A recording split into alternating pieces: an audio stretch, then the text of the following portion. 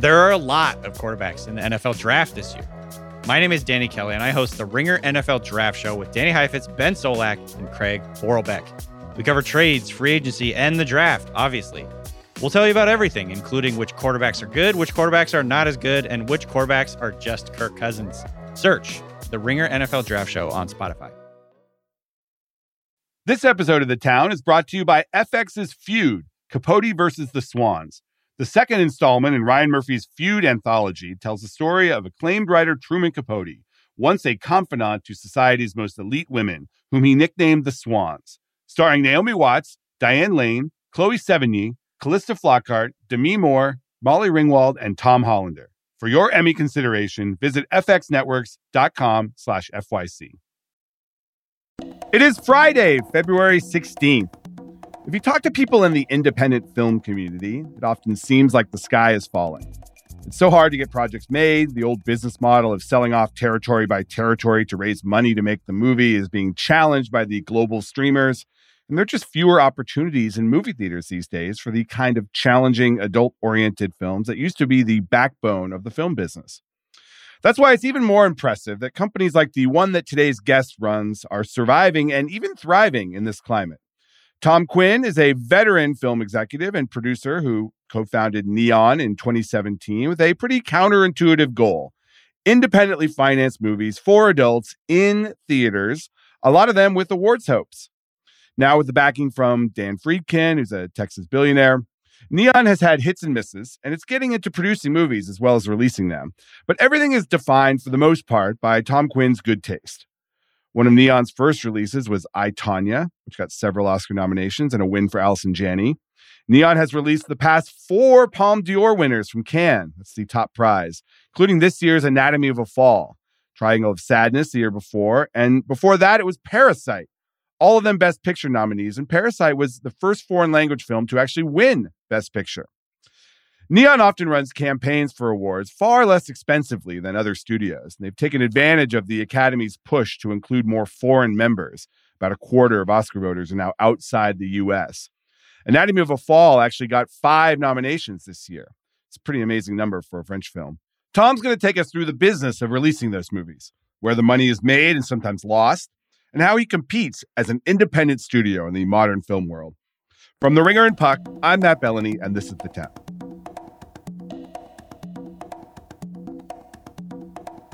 All right, we are here with Tom Quinn, co-founder, CEO of Neon, and a not perpetual, but pretty frequent player in the Oscar race. We're going to talk about that. Obviously, you've got Anatomy of a Fall in the Best Picture race. But first of all, welcome.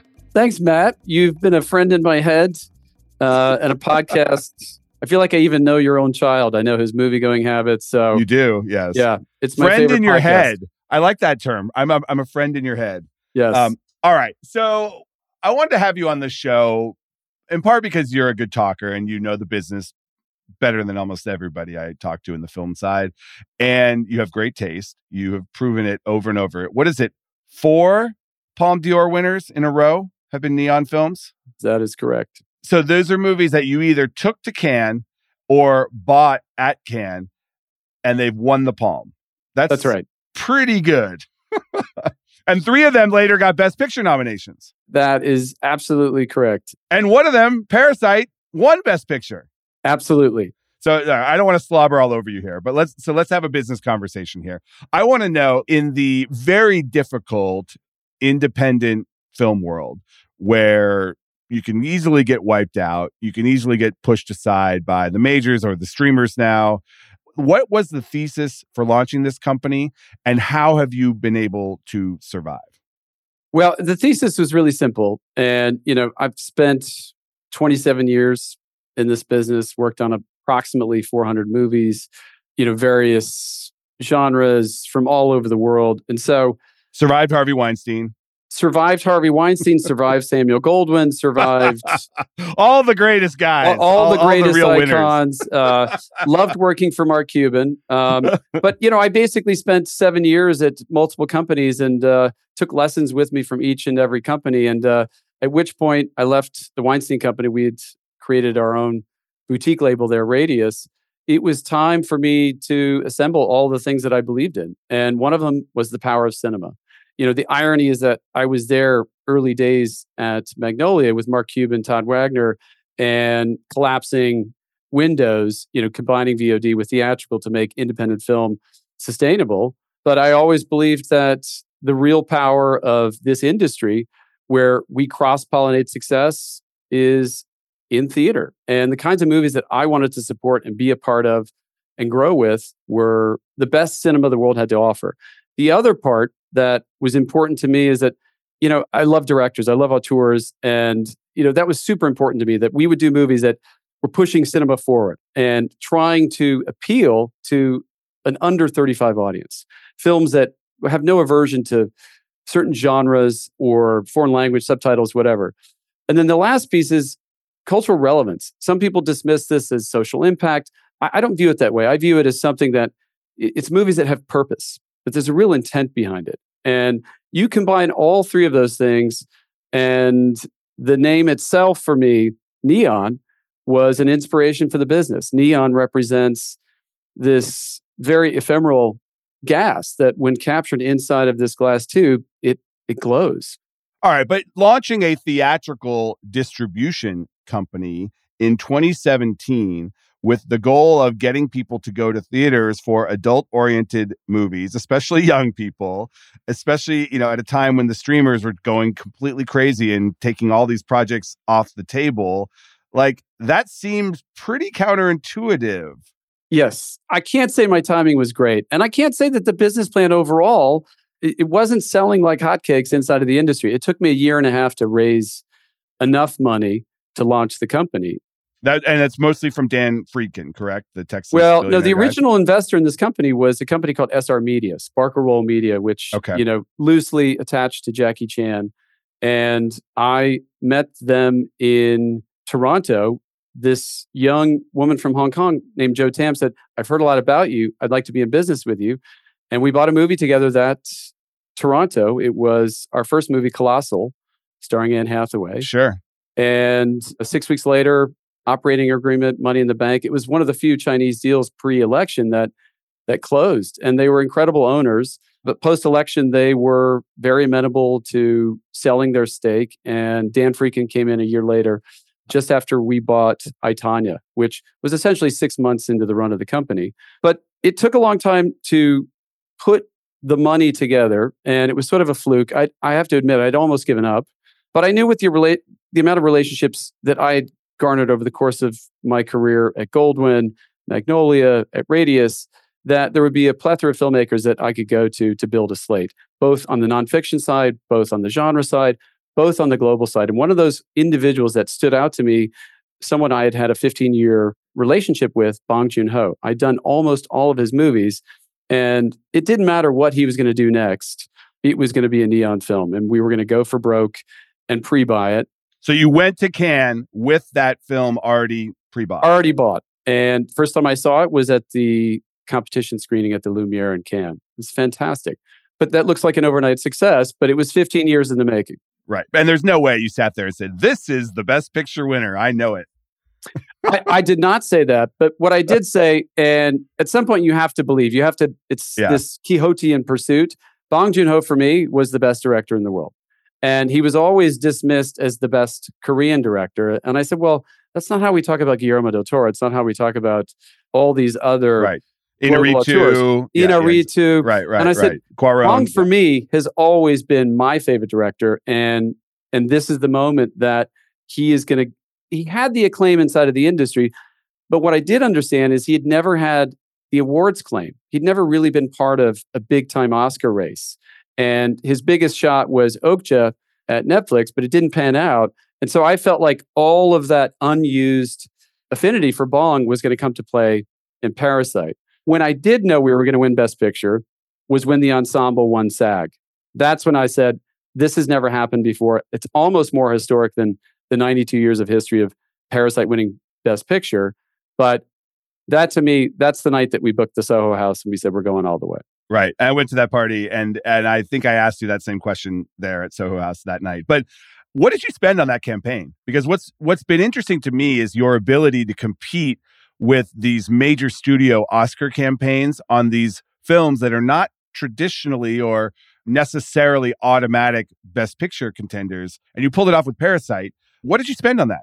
So all in, $20 million in P&A, all in. So that's counting everything from day one all the way through to the win. But that counts the release P&A too, the prints and advertising, the amount you spend on the release. That's the entire distribution cost for the film. It's the awards budget, it's the direct advertising budget, the creative budget, the publicity budget. And so very efficient. Most releases will get their separate theatrical release budget, and then they will also spend $10 to $20 million on a serious Best Picture campaign. That's right. And if I were to give you some overview of how we've approached direct hardcore awards costs, like trade advertising, specific publicity events around any particular awards category, and or screeners, getting up on the portal, the total amount that we've spent across our 32 Oscar nominations, that total amount for awards is probably the same total that Netflix spent on Maestro alone this year. And that's not a discredit to them at all, because they have a different model. The global spend, it pays off, but we are a much smaller company. And, we have to make each dollar count. You're very good at getting attention. I will say on Monday, you were at the Oscar nominees lunch. All the nominees get together for the big class photo. I was there. I saw you there. And you did a very smart thing. You brought the dog from Anatomy of a Fall. And I was sitting at a press table, and literally every journalist got up, went over with their camera, and started taking videos of this freaking dog. And lo and behold, in every story from that lunch, the dog was prominently mentioned. Very, very smart. And I'm sure other campaigns were jealous. It was a silver bullet. It was fantastic. And when in doubt, always go with the dog. Always go with the dog. And that dog is amazing, exceptionally talented, an absolute pro. And for me, it was really just day one, an emotional goal that the dog is going to be coming to the Academy Awards. I'll give credit to Christina Zisa and the publicity team at Neon, who is incredible. They devised the perfect moment to actually have an impact on voting, and they brought Messi to the nominee Messi is luncheon. the dog, yes. Yeah. And if you haven't seen the movie, they prominently featured in the movie. Prominently featured and might be more guilty than you think. So let's go to Anatomy of a Fall, because I want to get into the little bit of the nitty gritty of the business model behind a movie like this. You picked it up at Cannes. It ended up winning the Palm, and it grossed about $5 million domestic. So how is that a win for you? Explain the model, what you spent on the movie, what you spent to release it, and how you make your money back. So going into that movie, bought for under $1 million, acquisition North America. So we also own just Canada. North American rights. And we go into that release, we predicted, we believed, not everything works out, but in Cannes, before it won the Palme d'Or, our discussion with MK2, incredible sales rep for the film, I believe this is going to be a Best Picture contender, because I could see it as a multi-tier nominee. Having had some experience post-Parasite, you start to get a feel for these things. The other part is the Palme d'Or winner being an incredible signifier for a Best Picture contender. It's become more important lately. Way more important. And Triangle of Sadness last year, same thing. Director, screenplay, Best Picture. And so the minute that happened, we got extremely bullish. But bullish for us is honestly, we were projecting a $3 million gross, which any foreign language film that grosses over $1 million is a success. And I know the rest of the industry doesn't see that way, but business I've worked in it is a success, and it's hard to do. And so the idea that we would spend $2 million all in to get to $3 million, it's not going to sustain the company for an entire quarter, but it's going to be a really nice size profit. Well, you also have an output deal at Hulu, and that is so important because obviously for a lot of these movies, people aren't going to see them in theaters, and that adds to your bottom line. You have to tell me the number, but the Hulu deal has to be pretty significant. The split of revenue for most of our films, and it's not the same for every film, but if you were to equate that the theatrical rental is about 30% of your total revenue pie within the first 2-year ultimate, then home ent for this film would not be VOD, EST, DVD would not be 40%. It would actually be much lower. this film is actually going to way over index on home entertainment. It's going to quadruple our original projection, which is pretty As good. I'm sure Triangle of Sadness also did. Same thing. And we don't have the money, right, to compete on a direct advertising level on the award side with the studios or Netflix.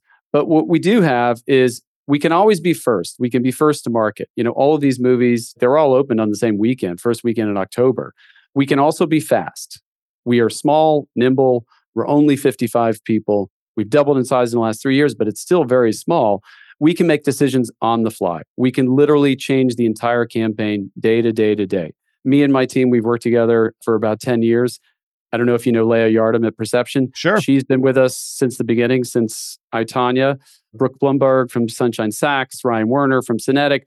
This is a well-oiled team. We've done every single Oscar campaign with this group. And my team here at Neon, we've worked together for almost 10 years.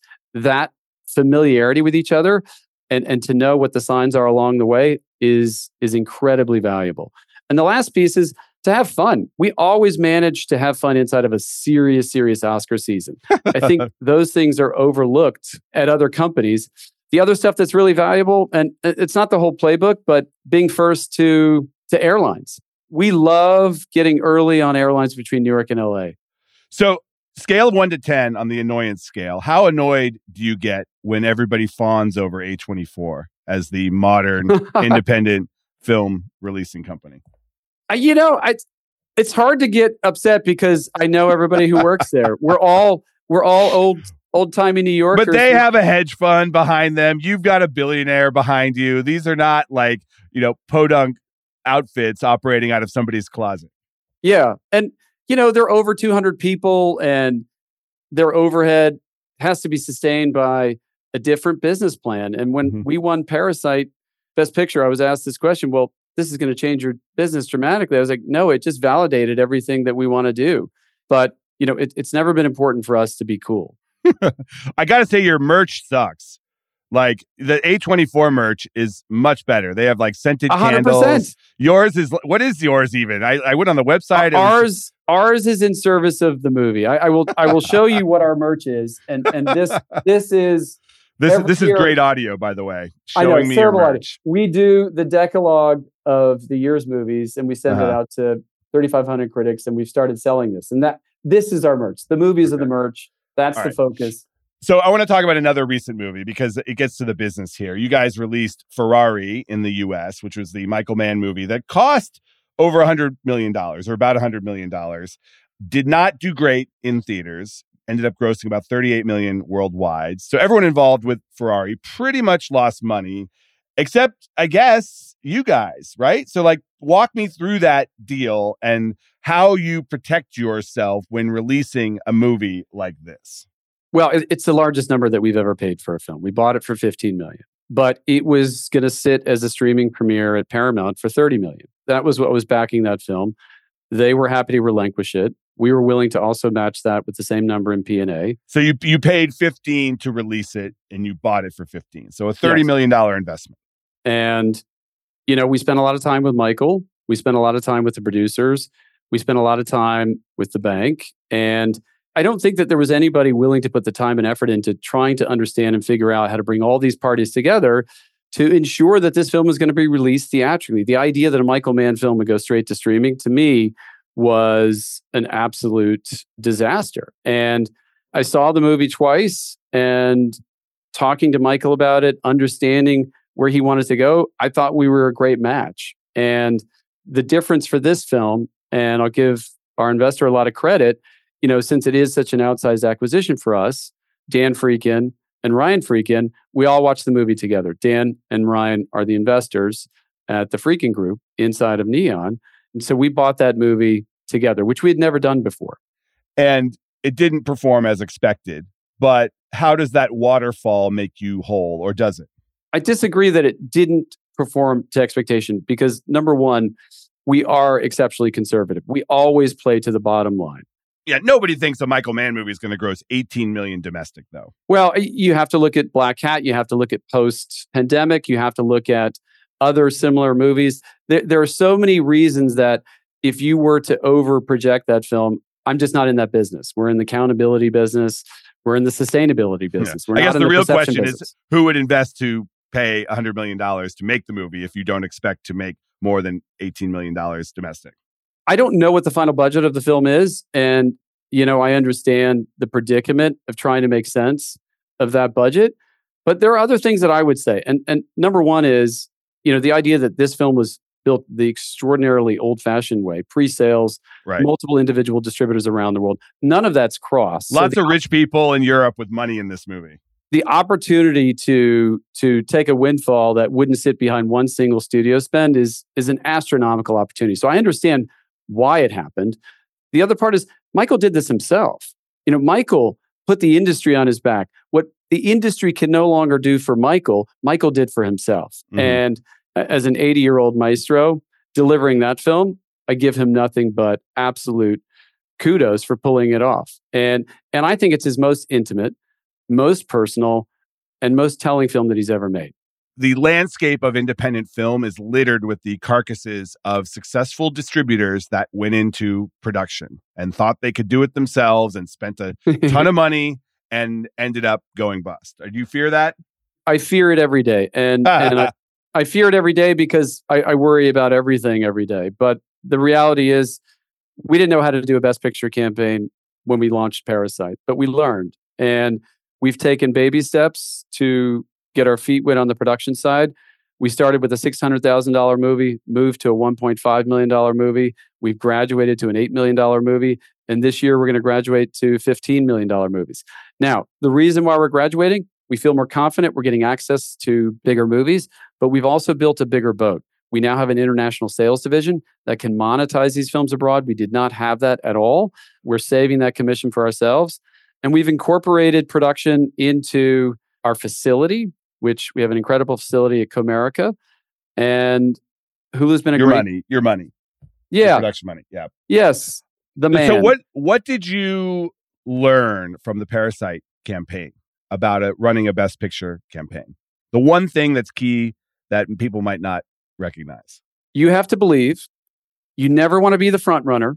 Never want to be the front runner. And I've been the front runner in other categories, but being second, third, fourth, coming from behind, ascending at the right time, so much better.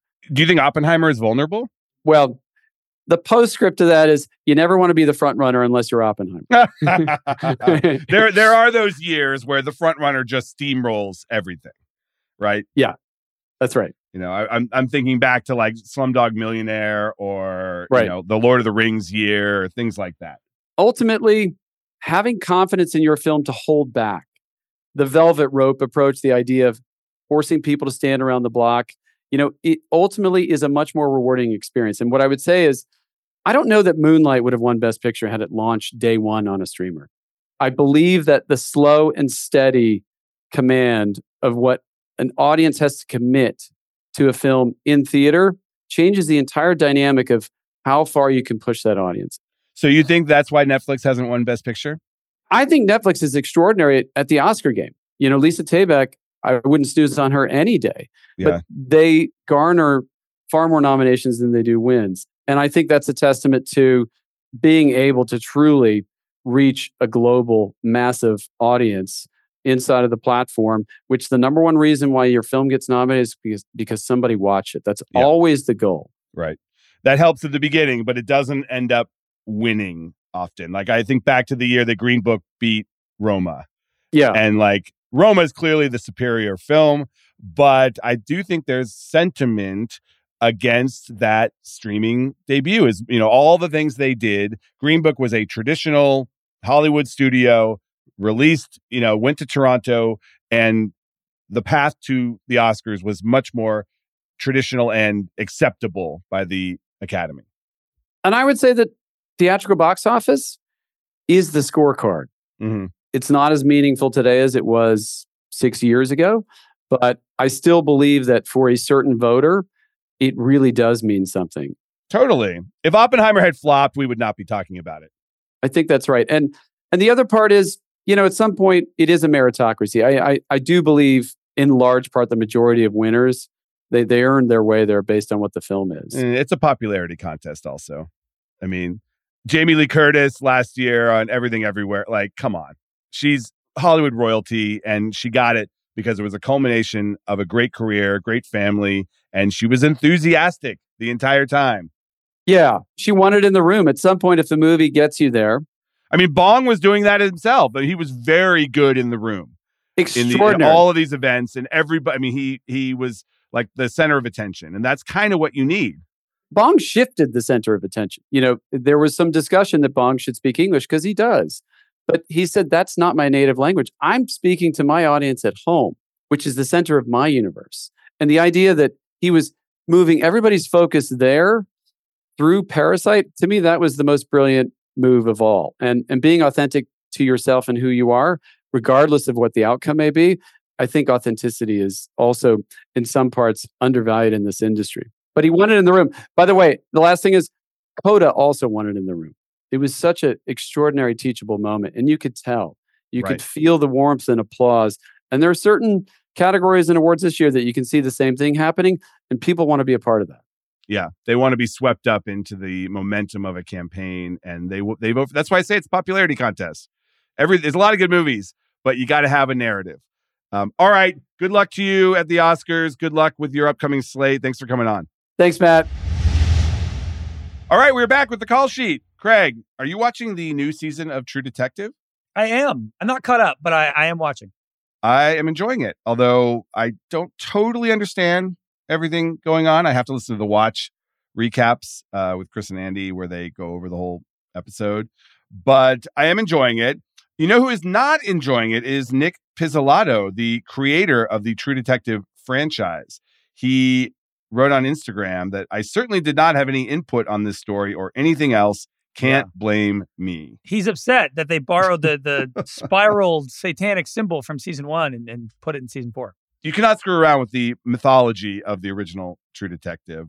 Issa Lopez, the creator of season 4, has taken the high road and said that I wrote this with profound love for the work he made and love for the people that loved it. So Classic. She is taking the high road. Nick Pizzolatto is not. Although it's kind of funny, the ratings for this season, they're up to about 12.7 million viewers per episode per HBO across platforms. That is actually higher than season 1. And really? Wow. And the reviews are actually higher on Rotten Tomatoes as well. So I think Issa Lopez and HBO are getting the last laugh here. I do feel like HBO has made a bigger push on this season than any season before. Yeah, they wanted to relaunch it. And they had Jodie Foster and a big star, and they spent a bunch of money on it. So that is actually my prediction. I believe that HBO is going to announce a new season of True Detective after the conclusion of this one. I think the ratings are there. They will figure out what to do. We'll see if Lopez is involved or not. But I do think they will do more True Detective after this season. Yeah, it felt like this was the deciding season. If it didn't work, they had to probably give up. Totally. The funny thing is how many people get paid on True Detective for doing literally nothing, including Nick Pizzolatto himself, which makes sense. If you create a franchise on TV, you get paid. But like McConaughey is still getting paid on this season. Why? Was he technically a producer on season 1? Yeah, because they're executive producers on season 1. And the credit and payment transfers through all seasons of the show. There's a producer, Steve Golan, who passed away, sadly, and is still getting paid on this show. Anonymous Content represented Pizzolatto and was attached as producers of the first season, and they are still getting paid on this one. So a lot of hands out on True Detective, but I think it is still a big franchise for HBO and doing well, so they will do more. It's funny that this is doing well because if you look online, there seems to be a lot of discourse critically about how the season's not actually good. You know, all the initial belief was that it was great, and then I guess everybody saw it. Now the critics don't like it, and so it's funny to hear that ratings-wise, it's actually the best the show has ever been. Yeah, listen, I think people complain. It is a little bit hard to follow sometimes. They are. Season 1 was hard to follow. Well, that's the thing, is it's a crime show. People that watch it sequentially are going to be a little frustrated until they get to the conclusion. Look, I think the critics just ask questions. They ask questions for 5 episodes, and then they try to land the plane on episode 6. That's what season 1 did. And that is how all these are structured. And the critics saw all of them in advance. So the critics knew where it ends up. So hopefully that bodes well for the final episode. We will see. But yeah, more True Detective coming, I believe. All right, that's the show for today. I want to thank my guest, Tom Quinn. I want to thank producer Craig Horlbeck, our editor, Jesse Lopez, and I want to thank you. We will see you next week.